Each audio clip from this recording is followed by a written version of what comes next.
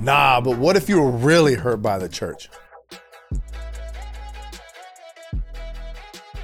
Hey, what's up? Hello, welcome to the Pantry Podcast, where we serve up Jesus, not junk food. Remember to like, subscribe, comment, and share to spread the word of Jesus Christ even further through our podcast. Yeah, we figured we'd give church hurt just a little bit more time this week, because we know not that anyone hasn't gone through something, and we don't devalue any pain that you've suffered, but there are times when it is a no-go situation. Like, it has to stop, either because of physical abuse, spiritual abuse, whatever it was that drove this division or this separation has to be looked at, and we have to look at it in a biblical sense so that we can encourage those who have really gone through the ringer. Yeah, one of the things that we looked at last week was, what do you do if your feelings are hurt, right? But what if you are kind of ripped apart at the seams by what happened to you in a church setting? Maybe it was from someone in power. Maybe it was just someone else that betrayed trust, just complete invasion of privacy.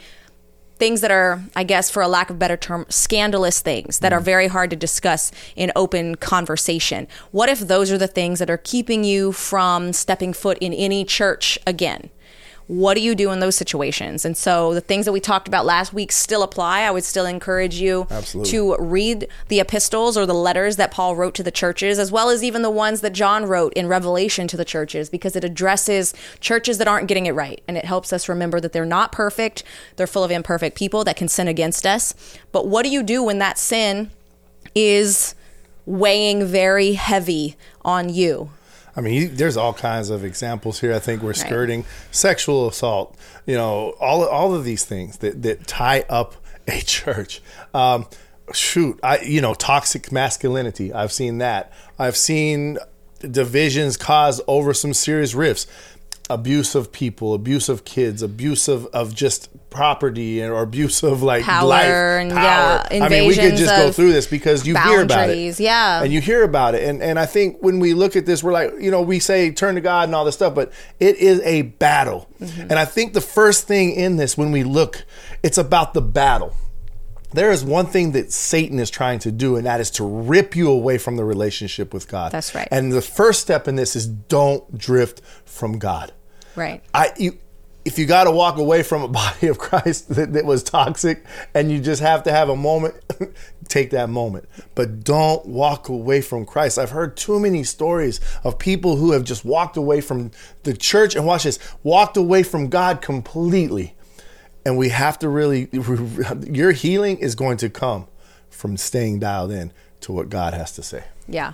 I think that's there's still tough truths. Last week we said there's still responsibility on the victim. And I don't think that's a popular idea in the world, because we do want to allow someone who's been victimized to feel victimized, and everyone acknowledge something wrong was done to you. And there's not a problem with you feeling pain about it.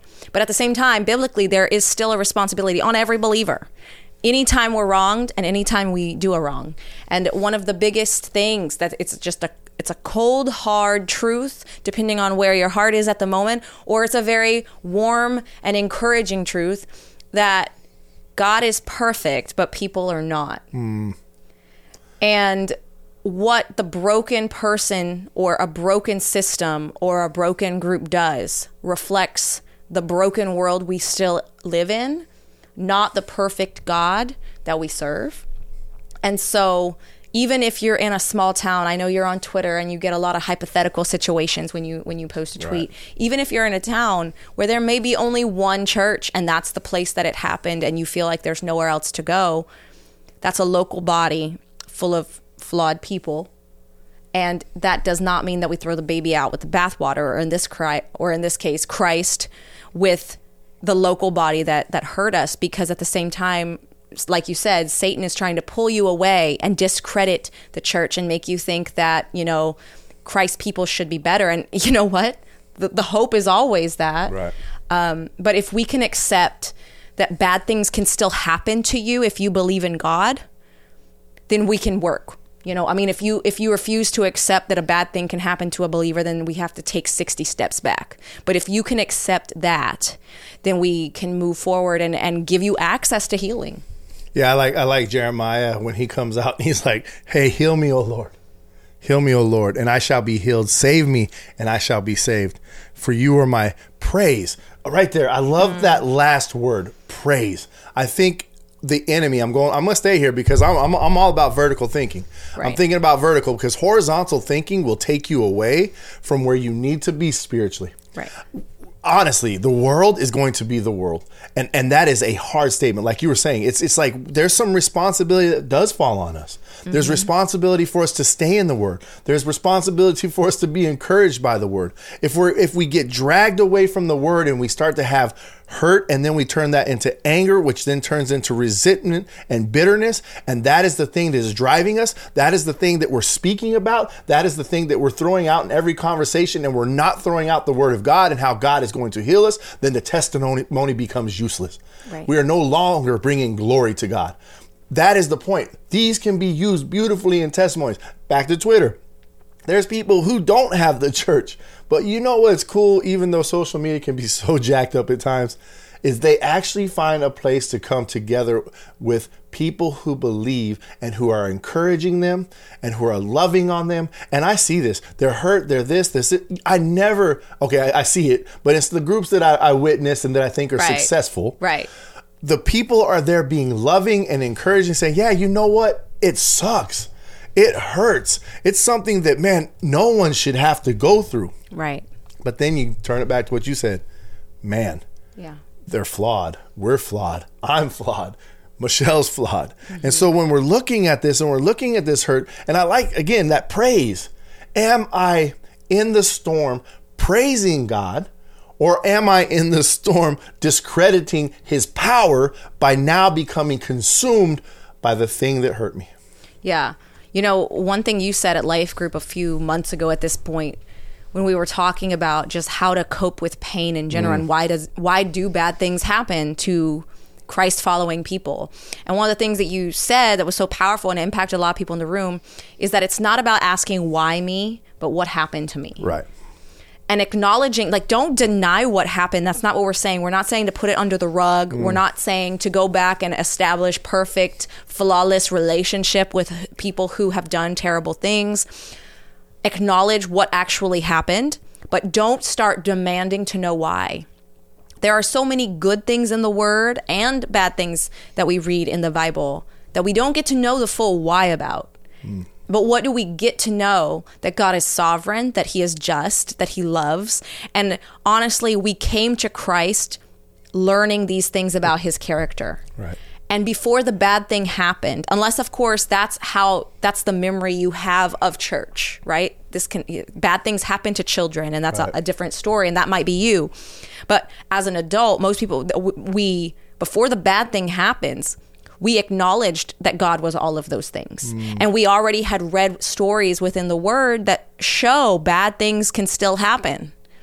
And so when that bad thing knocks on our door, it's not a question of where was God or is he real, but focusing on the spiritual warfare coming against you and how God can redeem anything.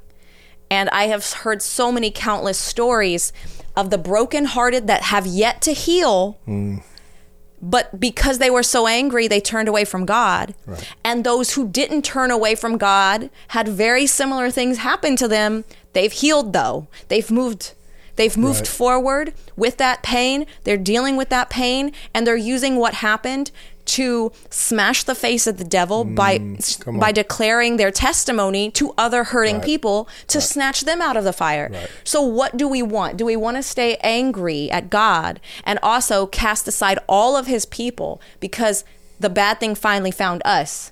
Or do we want to wake up and realize that God can heal and redeem this situation if we stop demanding to know why and instead ask him, what will you have me do next then? And I understand. We sat here on anger, and I think that can reside, but sometimes it's shame.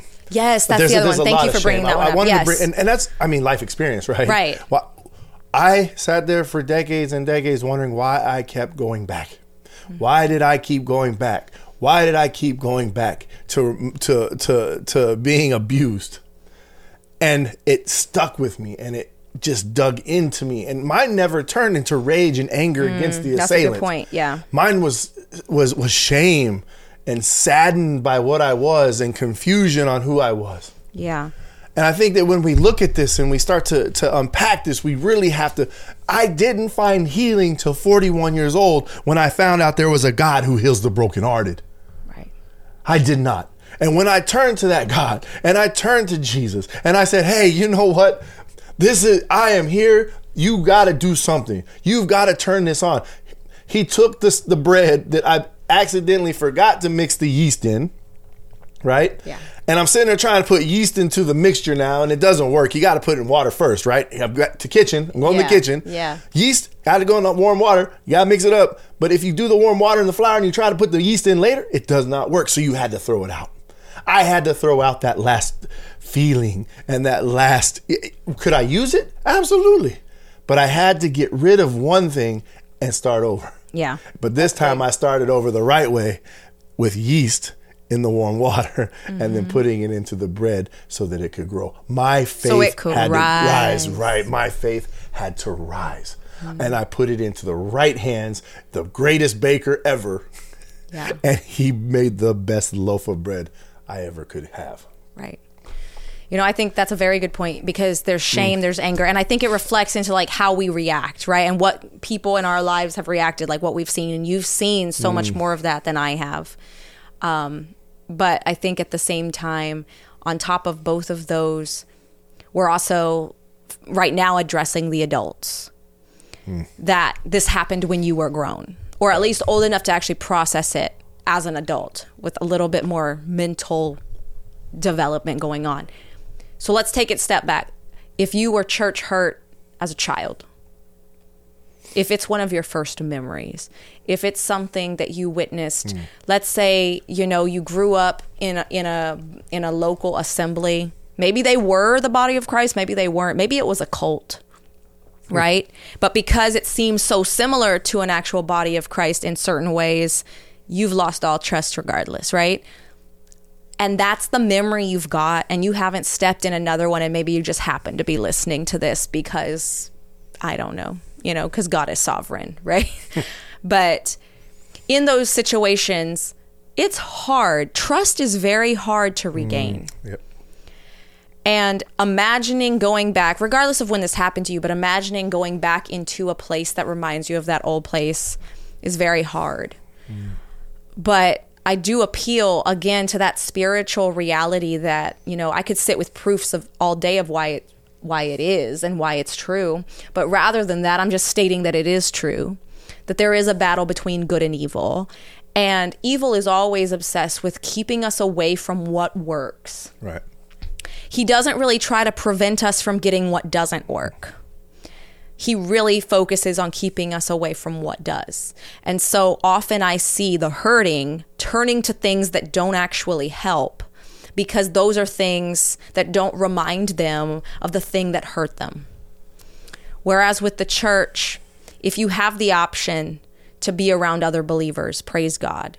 If you have the option to pick another local assembly, you know, and you have a trusted person that can go with you just so you have that trust in your space while you're there, then praise God. But if you don't have those, what you do still have access to is the Word of God. And I truly believe that the longer you spend getting to know Him and who He is, the bolder you'll find yourself, the less fear you will experience, the more trust you'll have in Him.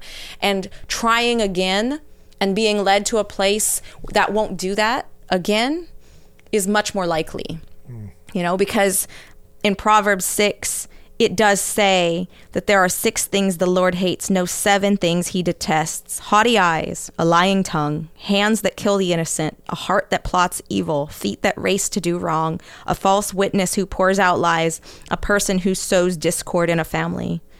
He hates what has been done to you.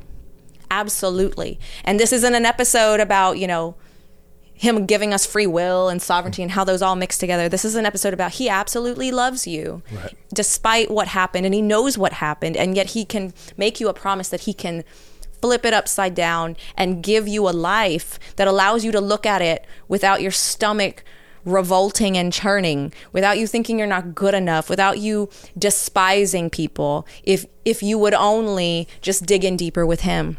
So we're saying don't throw out church in general. Don't say the entire church did this to you. But at the same time, if you're not ready to step back in, I would encourage you to step back into this text. Yes. And get to know who you serve, who still is in control, absolutely, who still reigns, who despite this happening still has a plan that is not interrupted for your life, because that's going to help you get back on track. Wow. You know, the Lord is on my side. I will not fear. What can man do to me? That's a psalm. In fact, 118:6. And I'll tell you what, it's a psalm that we can hold on to. It's a psalm because it's not that things won't happen. It's not that things are just going to go perfectly well from now on.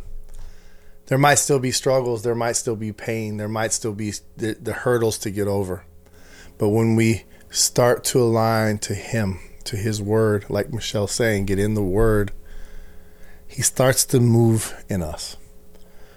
And he gets us through the day, and he gets us through the next day, and then he gets us through the week, and then he gets us through the month, and then he gets us through the year.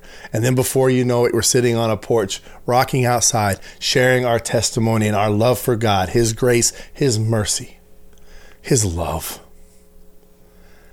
to somebody who needs to hear the same story. And so that's what we're doing today. We're sharing this so that you will be encouraged. That when you get up in the morning, you have something to turn to, someone to turn to. And it's someone who will never fail you. So with that word, man, we love you. We're sorry you went through it. And we're praying for each and every one of you that hears this. Yeah. Because we know it's real. Amen. Amen. Thanks for listening today. Let us know in the comments if you'd like for us to pray for you. You can also go to thepantrypodcast.com, get our 7-day free Jesus Not Junk Food devotional. We actually have another one in the works thanks to something I did last week that we're starting to bake in the kitchen. And so we'll have something else for you to download soon. But until next time. Bye. Bye. Thanks for listening. If you're fed a good meal, remember to follow the show on your favorite platform. The Pantry Podcast is also honored to be featured on Spark Radio and is part of Spark Network on KHCB's Uplifted Stream.